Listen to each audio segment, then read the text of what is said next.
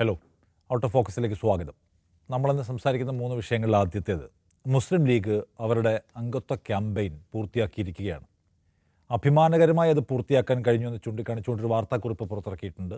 25 ലക്ഷത്തോളം ആളുകൾക്ക് അംഗത്വം ഉറപ്പാക്കാൻ കഴിഞ്ഞു. 25 ലക്ഷത്തിലധികം ആളുകൾക്ക് അംഗത്വം കൊടുക്കാൻ കഴിഞ്ഞു.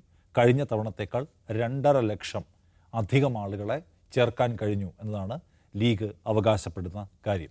അതിലൊരു സവിശേഷമായ സംഗതി ഉണ്ടെന്ന് 60% ആളുകൾ 35 വയസ്സിന് താഴെയുള്ളവരാണ്. എന്ന് വെച്ചാൽ യുവാക്കളായിട്ടുള്ള ആളുകൾ കൂടുതലായി അവരുടെ ശക്തി കേന്ദ്രങ്ങളിൽ മുസ്ലിം ലീഗിനെ ഓപ്റ്റ് ചെയ്യുന്നു എന്നതൊരു പ്രധാന സംഗതിയാണ്. മൊത്തം ആ പാർട്ടിയുടെ അംഗസംഖ്യ എടുക്കുമ്പോൾ അതിൽ 51% സ്ത്രീകളാണ് എന്ന സവിശേഷത കൂടി കാണാം. അപ്പോൾ കുറേ അധികം ചോദ്യങ്ങളുണ്ട്. ഒന്ന്, യുവാക്കളും സ്ത്രീകളും അടങ്ങുന്ന ആളുകൾ മുസ്ലിം ലീഗിനെ ഇപ്പോഴും ഈ ആധുനിക കാലത്ത് ആ ഒരു പ്രധാനപ്പെട്ട പൊളിറ്റിക്കൽ സ്പേസായി തിരഞ്ഞെടുക്കുന്നത് ആ പാർട്ടിയെ സംബന്ധിച്ച് വലിയൊരു നേട്ടമാണ്. 51% സ്ത്രീകളുള്ള ഒരു പാർട്ടി 51% സ്ത്രീകളെ ആ സംഘടനയ്ക്കകത്ത് എങ്ങനെ അക്കോമഡേറ്റ് ചെയ്യുന്നുണ്ട്, മീൻസ് അതിൻ്റെ പ്രധാനപ്പെട്ട ഉത്തരവാദിത്തങ്ങൾ ഏൽപ്പിച്ചു കൊടുക്കുകയും അങ്ങനെ ഒരു മാതൃക കാണിക്കുകയും ചെയ്യുന്നുണ്ടെന്നൊരു ഒരു ചോദ്യവും കൂടി അവിടെയുണ്ട്. നമ്മളപ്പോൾ ആ വിഷയം സംസാരിക്കുകയാണ് എന്ന് ചോദിച്ചാൽ, ഈ 51% സ്ത്രീകൾ മുസ്ലിം ലീഗിനെ പലതരത്തിൽ വിമർശിക്കപ്പെടുന്നുണ്ട്. ആ പാർട്ടി പലപ്പോഴും പിന്തിരിപ്പൻ നിലപാടുകൾ സ്വീകരിക്കുന്നു, അതിന് സ്ത്രീവിരുദ്ധമായ ആശയതലങ്ങളുണ്ട് എന്നൊക്കെ വിമർശിക്കുമ്പോൾ പോലും സമുദായത്തിലെ അവർ സമീപിക്കുന്ന 51% സ്ത്രീകൾക്ക് ആ പാർട്ടിയോടൊപ്പം നിൽക്കാൻ താല്പര്യമുണ്ട് എന്നത് എന്തുമാത്രം പോസിറ്റീവായ സംഗതിയാണ്. ആ പാർട്ടി 51% എങ്ങനെ റെപ്രസെൻ്റ് ചെയ്യുന്നു എന്നുള്ള ചോദ്യമാണ്. ഇതുവരെയുള്ള ലീഗിൻ്റെ ചരിത്രം വെച്ച് നോക്കുമ്പോൾ നമുക്ക് ഈ അത്ഭുതം തോന്നും. കാരണം 35 വയസ്സിൽ താഴെയുള്ളവരാണ് ഈ പുതുതായി ചേർന്നതിൽ 61% പേർ. അപ്പോൾ അതിലാണല്ലോ കൂടുതൽ സ്ത്രീകളും.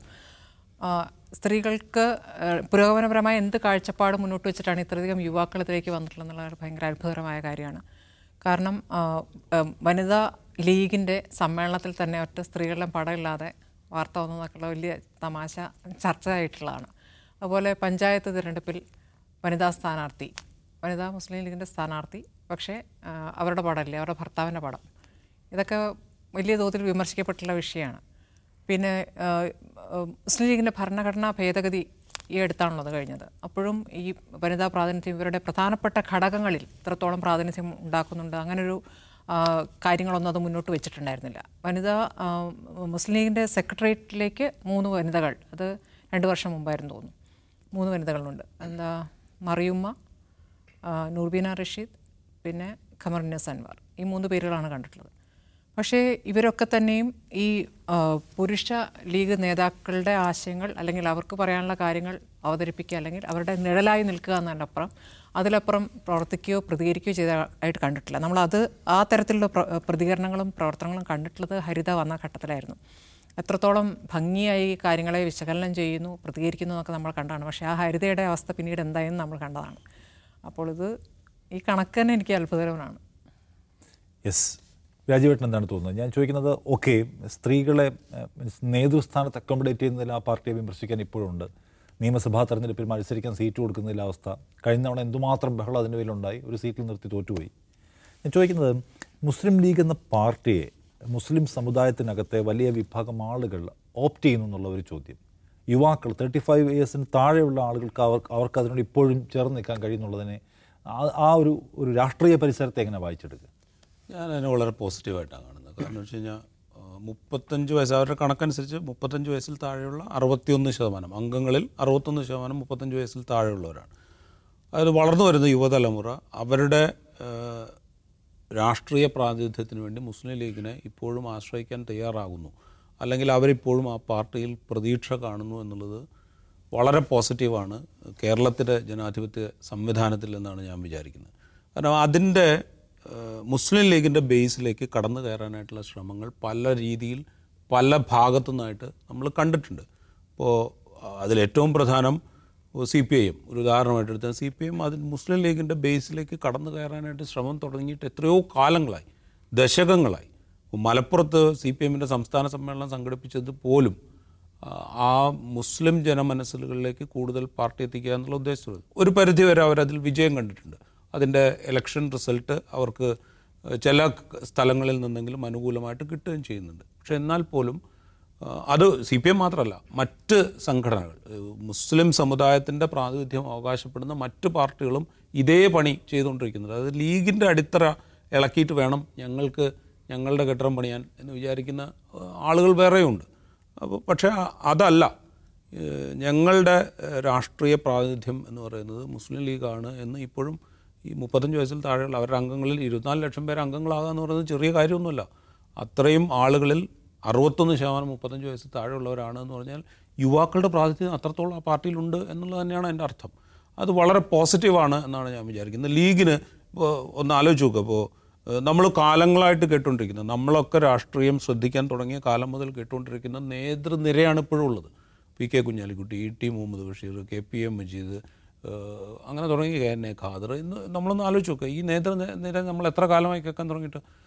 അതിൽ കുറച്ച് ആളുകൾ ഒരുപക്ഷെ ഇപ്പോൾ കുട്ടി അഹമ്മദ് കുട്ടിയോ അല്ലെങ്കിൽ PK ബാവയോ പോലെയുള്ള കുറച്ച് ആളുകൾ ഒരുപക്ഷെ പിൻനിരയിലേക്ക് മാറിയിട്ടുണ്ടാകും. പക്ഷേ ഈ നേതൃനിരയെ നമ്മൾ കേൾക്കുന്നത്, അപ്പോൾ പുതിയ നേതൃനിര ഉയർന്നു വരാനുള്ളൊരു സമയമായിട്ടുണ്ട്. ചില നേതാക്കളൊക്കെ അതിൻ്റെ ലക്ഷണങ്ങൾ പ്രകടിപ്പിക്കുന്നുണ്ട്. അപ്പോൾ ആ നേതൃത്വത്തിലേക്ക് കൂടുതൽ യുവാക്കൾ വരും എന്ന് തന്നെയാണ് ഞാൻ പ്രതീക്ഷിക്കുന്നത്.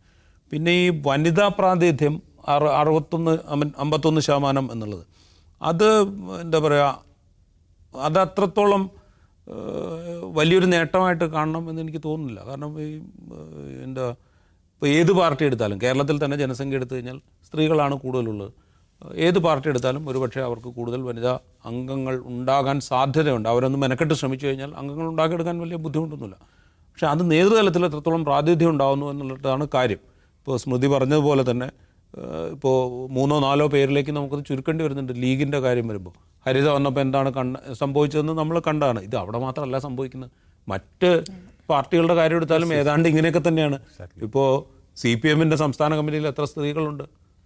അതിൻ്റെ പകുതി സ്ത്രീകൾക്ക് കൊടുക്കാനോ 33% സ്ത്രീകൾക്ക് കൊടുക്കാനോ അവർ സന്നദ്ധരല്ലോ.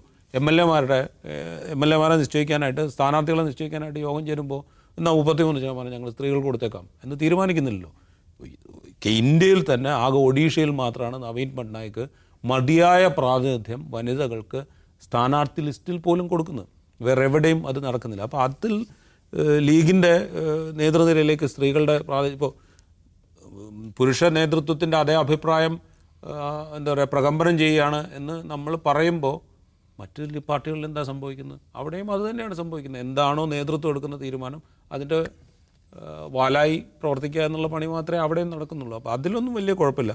പിന്നെ നമ്മൾ വേറൊരു നിലയ്ക്ക് ആലോചിച്ച് കഴിഞ്ഞ് കഴിഞ്ഞാൽ ഒരു പാർട്ടിയിലെ ഭൂരിപക്ഷം അതിൻ്റെ ന്യൂനപക്ഷത്തെ സകല അധികാരങ്ങളും ഏൽപ്പിച്ചു കൊടുക്കുക എന്ന് പറയുന്നത് ജനാധിപത്യത്തിൻ്റെ ഉദാത്തമായൊരു മാതൃകയായിട്ട് നമ്മൾ കാണേണ്ടി വരും. കാരണം വെച്ച് കഴിഞ്ഞാൽ നമ്മൾ ജനാധിപത്യത്തെക്കുറിച്ച് പറയുമ്പോൾ അങ്ങനെയാണല്ലോ പറയാം, ന്യൂനപക്ഷത്തിന് അവരർഹിക്കുന്ന അവകാശവും സ്വാതന്ത്ര്യവും അനുഭവിക്കാൻ കഴിയുന്നതാണ് മഹത്തായ ജനാധിപത്യം എന്നാണ് നമ്മൾ പറയുക.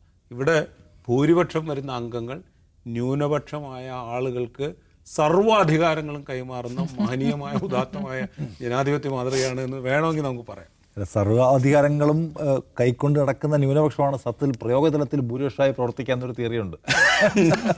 ഓക്കെ, എന്തായാലും മുസ്ലിം ലീഗിനെ സംബന്ധിച്ച് അവർക്ക് 25 ലക്ഷത്തിലേക്ക് അംഗങ്ങളുടെ എണ്ണം കൊണ്ടുവരാൻ കഴിയുന്നു. അതിൽ 2.5 ലക്ഷം പുതിയ ആളുകളെ കൊണ്ടുവരാൻ കഴിയുന്നു. 35 വയസ്സിന് താഴെ പ്രായമുള്ള 61% ആളുകളെ നിലനിർത്താൻ കഴിയുന്നു, പുതിയ അംഗങ്ങളെ കൊണ്ടുവരാൻ കഴിയുന്നു. 51% സ്ത്രീകളെ കൊണ്ടുവരാൻ കഴിയുന്നു. മികച്ച നേട്ടമാണ് ആ പാർട്ടിയെ സംബന്ധിച്ച്. പിന്നെ സ്ത്രീകൾ എന്തുമാത്രം പരിഗണിക്കപ്പെടുന്നു എന്നത് മുസ്ലിം ലീഗിനെ മാത്രമല്ല രാജ്യത്തെ എല്ലാ പാർട്ടികളെ അക്കാര്യത്തിൽ ഓഡിറ്റ് ചെയ്യേണ്ടതാണ് എന്ന അഭിപ്രായത്തെ കൂടി നമ്മൾ പങ്കുവയ്ക്കുകയാണ്. രണ്ടാമത്തെ വിഷയം, ഗവർണർ ആരിഫ് മുഹമ്മദ് ഖാനും സർക്കാരും തമ്മിലുണ്ടായിരുന്ന തർക്കത്തിൻ്റെ ഒരു സീസൺ കഴിഞ്ഞു എന്ന് തോന്നുന്നു. കാരണം സജി ചെറിയാനും ആക്കണമെന്ന് ആവശ്യപ്പെട്ടുകൊണ്ടുള്ള ശുപാർശ തള്ളണമെന്നൊക്കെ, അല്ലെങ്കിൽ ഗവർണർ അത് ഹോൾഡ് ചെയ്തേക്കും തള്ളിയേക്കും എന്നൊക്കെ വിചാരിക്കപ്പെട്ടെങ്കിലും അദ്ദേഹം എന്താണോ തൻ്റെ റോൾ, അതിൻ്റെ പരിമിതാവസ്ഥ അത് മനസ്സിലാക്കി സമ്മതിക്കുകയാണ് ചെയ്തത്. അദ്ദേഹത്തെ നയപ്രഖ്യാപന പ്രസംഗത്തിന് കൊണ്ടുവരില്ല എന്ന് നമ്മൾ കേട്ടിരുന്നു. കഴിഞ്ഞ തവണത്തെ സെഷൻ അവസാനിപ്പിച്ചതായി സർക്കാർ ഔദ്യോഗികമായി അറിയിച്ചിരുന്നില്ല. പക്ഷേ ഇപ്പോൾ അത് അറിയിക്കാനും പുതിയ സെഷൻ ഓപ്പൺ ചെയ്ത് ഇനിയിപ്പോൾ ഗവർണറെ കൊണ്ടുവന്ന് നയപ്രഖ്യാപന പ്രസംഗം നടത്താനും തീരുമാനിച്ചിരിക്കുന്നു. ഇന്നലെ മുഖ്യമന്ത്രിയും ഗവർണറും തമ്മിൽ കൂടിയിരുന്ന് സംസാരിക്കുന്നത് നമ്മൾ കണ്ടു. സോ അവർ തമ്മിലുള്ള അകലം കുറഞ്ഞോ, അവർ തമ്മിൽ പരസ്പരം അയഞ്ഞോ, അല്ലെ പ്രതിപക്ഷത്തിൻ്റെ ഭാഷയിൽ ഒരു കോംപ്രമൈസ് ചെയ്തോ, അതൊരു ഒരു ടോപ്പിക് നിലയ്ക്ക് നമ്മളത് സംസാരിക്കുക. രാജുവേട്ട, പെട്ടെന്ന് ഈ മഞ്ഞെല്ലാം ഉരുകിയതുപോലെ എന്ന് വെച്ചാൽ എന്താണോ ഗവർണർ ചെയ്യേണ്ട ഡ്യൂട്ടി അത് അദ്ദേഹം ചെയ്യുന്നു, സർക്കാർ എന്താണോ ചെയ്യേണ്ടത് നയപ്രഖ്യാപനത്തിൻ്റെ കാര്യത്തിൽ സർക്കാർ അത് ചെയ്യുന്നു, വളഞ്ഞ വഴിയൊന്നും ആരും നോക്കുന്നില്ല. എന്ന് വെച്ചാൽ ഈ പ്രശ്നത്തിന് ഏതാണ്ട് അവസാനമായോ? മഞ്ഞുരുകല്ല ചെയ്തത്. ഈ കേരളത്തിൻ്റെ ഒരു മലയാള കലണ്ടർ എടുത്ത് കഴിഞ്ഞാൽ ധനുമകരം മാസം എന്നൊക്കെ പറഞ്ഞാൽ മഞ്ഞ് വീഴുന്ന കാലമാണ്. അപ്പോൾ അതുകൊണ്ടായിരിക്കും കുറച്ച്. ഇവിടെ മാത്രമല്ല, മൊത്തം രാജ്യത്തും അങ്ങനെയാണല്ലോ, മഞ്ഞ് വീണുകൊണ്ടിരിക്കുകയാണല്ലോ, അതിൻ്റെ ആയിരിക്കും ചിലപ്പോൾ.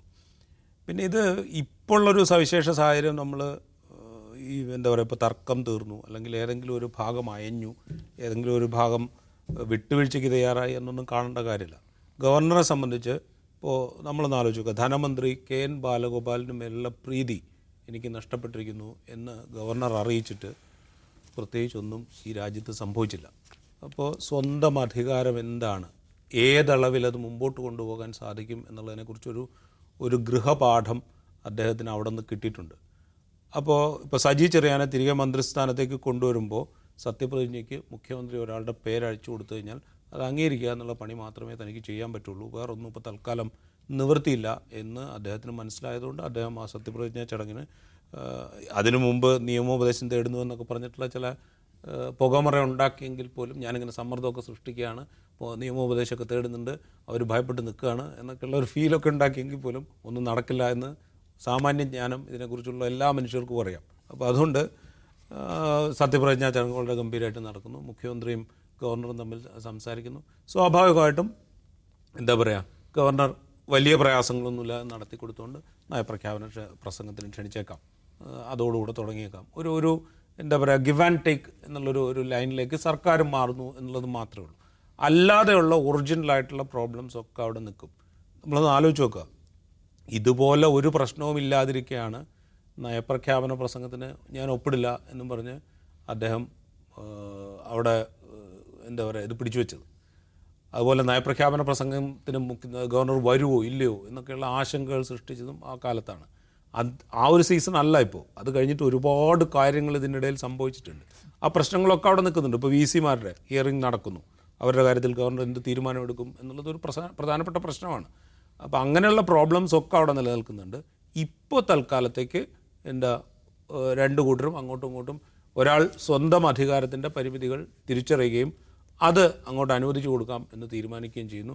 അങ്ങനെ അനുവദിച്ചു കൊടുത്ത സാഹചര്യത്തിൽ ഇനിയൊരു തർക്കത്തിന് വേണ്ട എന്ന് തീരുമാനിച്ചുകൊണ്ട് സർക്കാർ എന്നാൽ പിന്നെ നയപ്രഖ്യാപനത്തിന് വിളിച്ചേക്കാം എന്ന് തീരുമാനിച്ചു. ഇതിലപ്പുറം എന്താ പറയുക, ഒരു മഞ്ഞുരുകലായിട്ടൊന്നും ഇതിനെ കാണുന്നില്ല.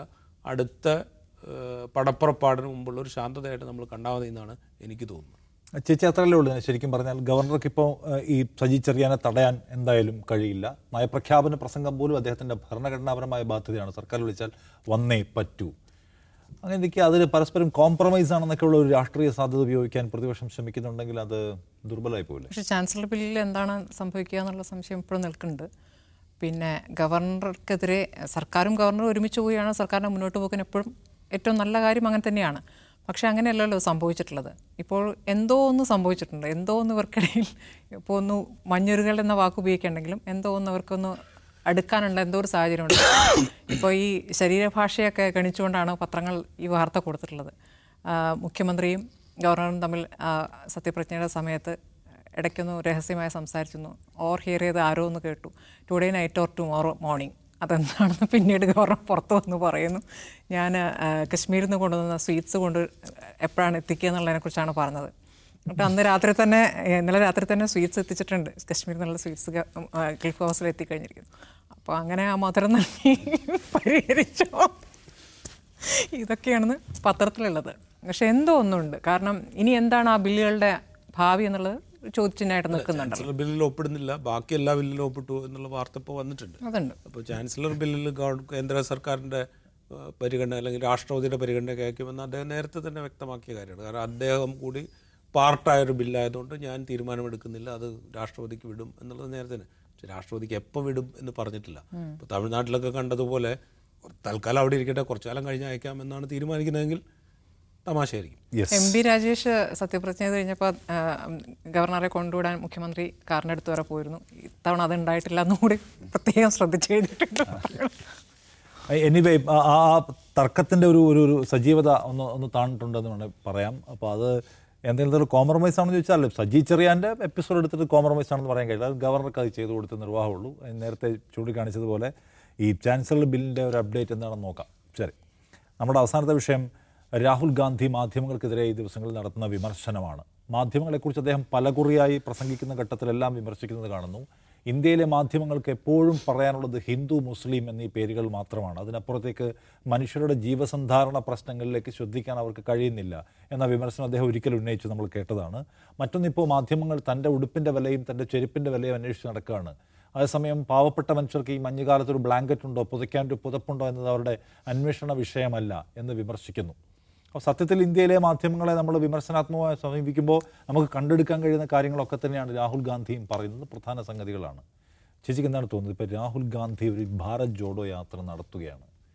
അതിന് വലിയ കവറേജ് ആവശ്യമുള്ള ഒരു സംഗതിയാണല്ലോ, കാരണം അത്ര വലിയൊരു എക്സസൈസാണ് ആ പാർട്ടി നടത്തുന്നത്. പക്ഷെ അപ്പോഴും ഇന്ത്യയിലെ മാധ്യമങ്ങളിൽ ബഹുഭൂരിപക്ഷത്തെയും ഇന്ത്യയിലെ ദേശീയ മാധ്യമങ്ങളിലും മുഖ്യധാരയിലുള്ള എല്ലാത്തിനെയും അടച്ച് വിമർശിക്കുകയാണ് രാഹുൽ ഗാന്ധി. എന്ന് വെച്ചാൽ നിങ്ങളെ പ്ലീസ് ചെയ്തിട്ടൊന്നും വേണ്ട എന്ന് വിചാരിക്കുകയും അവരെ തുറന്ന് എക്സ്പോസ് ചെയ്യാൻ ശ്രമിക്കുകയാണ്. അങ്ങനെ ആരും പറയുന്നത് നമ്മളിവിടെ കേട്ടിട്ടില്ലല്ലോ. ആരാണ്? കോൺഗ്രസ്സുകാർ പൊതുവെ മാധ്യമങ്ങളെ പ്ലീസ് ചെയ്യുന്ന സ്വഭാവമുള്ളവരാണ്. സോ രാഹുൽ എടുക്കുന്ന ആ ഒരു സമീപനത്തെ എങ്ങനെ കാണുന്നത്? രാഹുലിൻ്റെ സമീപനത്തിലൊരു തെറ്റുമില്ല. പിന്നെ നമുക്കറിയാം ഇപ്പോൾ നമ്മുടെ ദേശീയ മാധ്യമങ്ങൾ എന്നറിയപ്പെടുന്ന ഹിന്ദി, ഇംഗ്ലീഷ് മാധ്യമങ്ങൾ എങ്ങനെയൊക്കെയാണ് വാർത്ത റിപ്പോർട്ട് ചെയ്യുന്നത്. ഈ യാത്രയെ അവഗണിക്കാനുള്ള ശ്രമങ്ങൾ നടക്കുന്നു. പക്ഷേ എന്താ പറയുക, കോൺഗ്രസ്സുകാർ തന്നെയാണ് ഈ യാത്രയുടെ വലിയ ജനപ്രാതിനിധ്യം ജനങ്ങൾക്ക് മുന്നിൽ എത്തിക്കുന്നത്. ആ നിലയ്ക്കും പിന്നെ രാഹുൽ ഓരോ ഘട്ടത്തിലും നടത്തുന്ന പ്രതികരണങ്ങൾ, അദ്ദേഹം രാഷ്ട്രീയമായ എത്രത്തോളം പക്വത കൈവരിച്ചിരിക്കുന്നു എന്ന് അത് ഓരോ യാത്രയിൽ നടത്തുന്ന പ്രതികരണങ്ങളിൽ നിന്ന് നമുക്ക് മനസ്സിലാവുന്നുണ്ട്. ഈ പറഞ്ഞതുപോലെ അദ്ദേഹത്തിൻ്റെ ടീഷർട്ടിൻ്റെ ബ്രാൻഡ് ഏതാണ്, അതിൻ്റെ വില എന്താണെന്ന് നോക്കുന്നതിന് പകരം കൂടെ നടക്കുന്ന ആളുകൾക്ക് എന്താണ് അവരുടെ ജീവിതാവസ്ഥ. രാഹുൽ പ്രധാനമായും എന്താ പറയുക, അൺഎംപ്ലോയ്മെൻറ്റും പിന്നെന്താണ് പ്രൈസ് ഹൈക്കും, ഈ രണ്ട് വിഷയങ്ങളാണ് പ്രധാനമായും യാത്രയിലുടനീളം ഉന്നയിക്കുന്നത്. അതിനെ അഡ്രസ്സ് ചെയ്യുന്നില്ല, അതുമായി ബന്ധപ്പെട്ട ആരും അന്വേഷണം നടത്തുന്നില്ല, സംസാരിക്കുന്നില്ല. ഒരു നിരാശ സ്വാഭാവികമായിട്ടും വരുമല്ലോ. മാധ്യമങ്ങൾ അങ്ങനെയല്ലല്ലോ ചെയ്യേണ്ടത്. അത് പറയുന്നതിൽ തെറ്റൊന്നുമില്ല. രാജീവേട്ടാ, മാധ്യമങ്ങളുടെ ഒരു പ്രൊപ്പഗൻഡ എന്താണ്, ഉദ്ദേശം എന്താണ്, നമ്മൾ പലകുറി സംസാരിച്ചിട്ടുണ്ട്. രാഹുൽ അതിനെ എക്സ്പോസ് ചെയ്യാൻ ശ്രമിക്കുന്നുണ്ട്. അപ്പോൾ അതിൻ്റെ ഒരു സാധ്യത എന്തുമാത്രമാണ്? ആ എക്സ്പോസ് ചെയ്യുമ്പോൾ അത് ഡിസ്കസ് ചെയ്യപ്പെടാനുള്ള, ജനങ്ങളിലെത്താനുള്ള ഒരുപാട് പോയിന്റ്സ് പറയുകയാണ്. എങ്ങനെയാണ് ഇവിടെ പ്രൈസ് ഹൈക്ക് ഉണ്ടാകുന്നത്, എങ്ങനെയാണ് ഇവിടെ ഈ വർഗീയത ഉണ്ടാകുന്നത്, മാധ്യമങ്ങൾ എങ്ങനെയാണ് അത് ചൂട്ടുപിടിക്കുന്നതൊക്കെ അദ്ദേഹം പറയുന്നുണ്ട്. സോ അതിനെ ആ നിലയ്ക്ക് എഡ്യൂക്കേറ്റ് ചെയ്യാൻ അദ്ദേഹത്തിന് കഴിയുമോ ജനങ്ങളെ? അതിലൊരു വ്യത്യാസം നമ്മൾ കാണേണ്ടത്, ഈ മുൻപ് ഈ മുഖ്യധാരാ മാധ്യമങ്ങൾ കോൺഗ്രസിനെയും പ്രതിപക്ഷ പാർട്ടികളെയും തീർത്തും പരിഗണിക്കാതിരിക്കുമ്പോൾ പോലും അവരിലൊരു ചെറിയ പ്രതീക്ഷ ഈ പറയുന്ന പാർട്ടികളും രാഹുൽ അടക്കമുള്ള കോൺഗ്രസ് നേതാക്കളും വെച്ച് പുലർത്തിയിരുന്നു. ഒരു ഘട്ടത്തിലെങ്കിലും ഒരു പ്രതിപക്ഷ സ്വഭാവമാണല്ലോ മാധ്യമങ്ങളുടെ ഒരു സ്വഭാവം. ആ സ്വഭാവത്തിലേക്ക് മാധ്യമങ്ങൾ മാറും എന്നുള്ളൊരു പ്രതീക്ഷ അവർക്കുണ്ടായിരുന്നു. ഇതേതാണ്ട് അത് അവസാനിച്ച ഘട്ടമാണ്. കാരണം ഒരു പ്രൊപ്പഗാൻഡ മെക്കാനിസം മാത്രമായിട്ട് നമ്മളുടെ ഹിന്ദി, ഇംഗ്ലീഷ് മാധ്യമങ്ങൾ നിൽക്കും എന്ന് ഏതാണ്ട് ഉറപ്പിച്ചു കഴിഞ്ഞിരിക്കുന്നു. എതിർചേരിയിൽ നിൽക്കും എന്ന് ഇപ്പോഴും നിൽക്കുന്ന ചില മാധ്യമങ്ങളെ വിലക്കെടുത്തുകൊണ്ട് ആ പക്ഷത്തേക്ക് ചേർക്കുകയുമാണ്. അപ്പോൾ ഇനി അങ്ങോട്ട് ഈ പറയുന്ന മാധ്യമങ്ങളെ നമ്പിക്കൊണ്ട് മുമ്പോട്ട് പോകാൻ പറ്റില്ല എന്നുള്ളൊരു തിരിച്ചറിവ് അവർക്കുണ്ട്. ഈ 2014 ശേഷം BJP പോലും ഈ മുഖ്യധാരാ മാധ്യമങ്ങളെ, പ്രത്യേകിച്ച് പ്രധാനമന്ത്രി നരേന്ദ്രമോദി ഒരു തരത്തിലും ഈ മുഖ്യധാരാ മാധ്യമങ്ങളെ പരിഗണിക്കുന്നില്ല. അദ്ദേഹത്തിൻ്റെ കമ്മ്യൂണിക്കേഷൻ നമ്മളൊന്ന് ആലോചിച്ച് നോക്കുക. ഒന്ന് മറ്റേ മൻ കി ബാത്ത് എന്ന് പറയുന്ന റേഡിയോ പ്രഭാഷണം, പിന്നെ ട്വീറ്റുകൾ, പിന്നെ അദ്ദേഹത്തിൻ്റെ സോഷ്യൽ മീഡിയ പോസ്റ്റുകൾ. ഇതുവഴിയാണ് അദ്ദേഹത്തിൻ്റെ ഏതാണ്ട് എല്ലാ കമ്മ്യൂണിക്കേഷനും. അതിനെ എന്താ പറയുക, ഉച്ചത്തിൽ കേൾപ്പിക്കുക എന്നുള്ള പണിയാണ് നമ്മളുടെ മുഖ്യധാരാ മാധ്യമങ്ങൾ എടുത്തുകൊണ്ടിരിക്കുന്നത്. ആ മുഖ്യധാരാ മാധ്യമങ്ങളെ ഒരു തരത്തിലും പരിഗണിക്കാതിരുന്നിട്ടും അവരുടെ, അതായത് അധികാരത്തിൻ്റെ പക്ഷത്ത് നിന്നുകൊണ്ട് സംസാരിക്കുകയാണ് ഈ മുഖ്യധാരാ മാധ്യമങ്ങൾ ചെയ്തുകൊണ്ടിരിക്കുന്നത്. കോൺഗ്രസ് ഇപ്പോൾ ഈ ഭാരത് ജോഡോ യാത്ര എങ്ങനെയാണ് വാർത്തകളിൽ നിറഞ്ഞത്? കോൺഗ്രസ് അവരുടെ സോഷ്യൽ മീഡിയ എന്താ പറയുക അക്കൗണ്ടുകളാണ് ഭംഗിയായിട്ട് ഉപയോഗിച്ചത്. ഇപ്പോൾ കമലഹാസനും രാഹുൽ ഗാന്ധിയും തമ്മിലുള്ള ഇൻ്റർവ്യൂ നമ്മൾ കാണുന്നത് വേറെ ഏതെങ്കിലും നാഷണൽ മീഡിയ അത് ടെലികാസ്റ്റ് ചെയ്തിട്ടല്ല, നമ്മളത് യൂട്യൂബിൽ വരുമ്പോഴാണ് നമ്മൾ കാണുന്നത്. ഈ പറയുന്ന രാഹുലിൻ്റെ കൂടെ യാത്ര ചെയ്യുന്ന മനുഷ്യന്മാരുടെ ചിത്രങ്ങളും അല്ലെങ്കിൽ അതിലെ ജനത്തിരക്കും ഒക്കെ നമ്മൾ കാണുന്നത് കോൺഗ്രസ് അത് സോഷ്യൽ മീഡിയ പ്ലാറ്റ്ഫോം ഉപയോഗിച്ചുകൊണ്ട് സ്പ്രെഡ് ചെയ്യുമ്പോഴാണ്.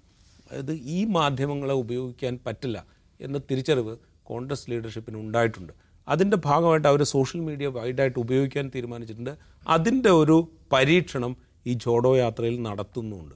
അപ്പോൾ അതുകൂടെ നിൽക്കുകയാണ് ഈ മീഡിയക്കെതിരെയുള്ള രാഹുൽ ഗാന്ധിയുടെ വിമർശനം. രാഹുൽ ഗാന്ധിയുടെ വിമർശനം 100% ശരിയാണ്. കാരണം വെച്ച് കഴിഞ്ഞാൽ എന്താ പറയുക, മനുഷ്യൻ്റെ ദൈനംദിന ജീവിതവുമായി ബന്ധപ്പെട്ട എന്തെങ്കിലും വിഷയങ്ങൾ ഈ സമീപകാലത്ത് ഏതെങ്കിലും നാഷണൽ മീഡിയ ഉയർത്തിക്കൊണ്ടു വന്നിട്ടുണ്ടോ എന്ന് ചോദിച്ചാൽ ഇല്ല എന്ന് തന്നെയാണ് അർത്ഥം. ഈ അൺഎംപ്ലോയ്മെൻറ്റിനെ കുറിച്ചോ അല്ലെങ്കിൽ വിലക്കയറ്റത്തെക്കുറിച്ചോ കാർഷിക വിളകളുടെ വില ഇല്ലായ്മയെക്കുറിച്ചോ ഏതെങ്കിലും കാർഷിക മേഖലയിലെ പ്രതിസന്ധിയെക്കുറിച്ചോ ഒരു മാധ്യമവും ഒന്നും പറഞ്ഞിട്ടില്ലല്ലോ. കർഷകർ അവിടെ തമ്പടിച്ച് സമരം ചെയ്തപ്പോൾ പോലും അതിനെ കാണാതിരിക്കുകയാണ് നമ്മളുടെ മാധ്യമങ്ങൾ ചെയ്തത്. കണ്ടപ്പോൾ അത് വിദേശ ഗൂഢാലോചനയാണോ രാജ്യദ്രോഹമാണോ എന്ന് അന്വേഷിക്കാനാണ് പോയത്. അത് മാത്രമല്ല, അതിൽ എന്താ പറയുക, സമരം ചെയ്യുന്നവരിൽ എത്ര പേരാണ് ജീൻസ് ഇട്ടിരിക്കുന്നതെന്ന് അന്വേഷിക്കാനാണ് അവർ പോയത്.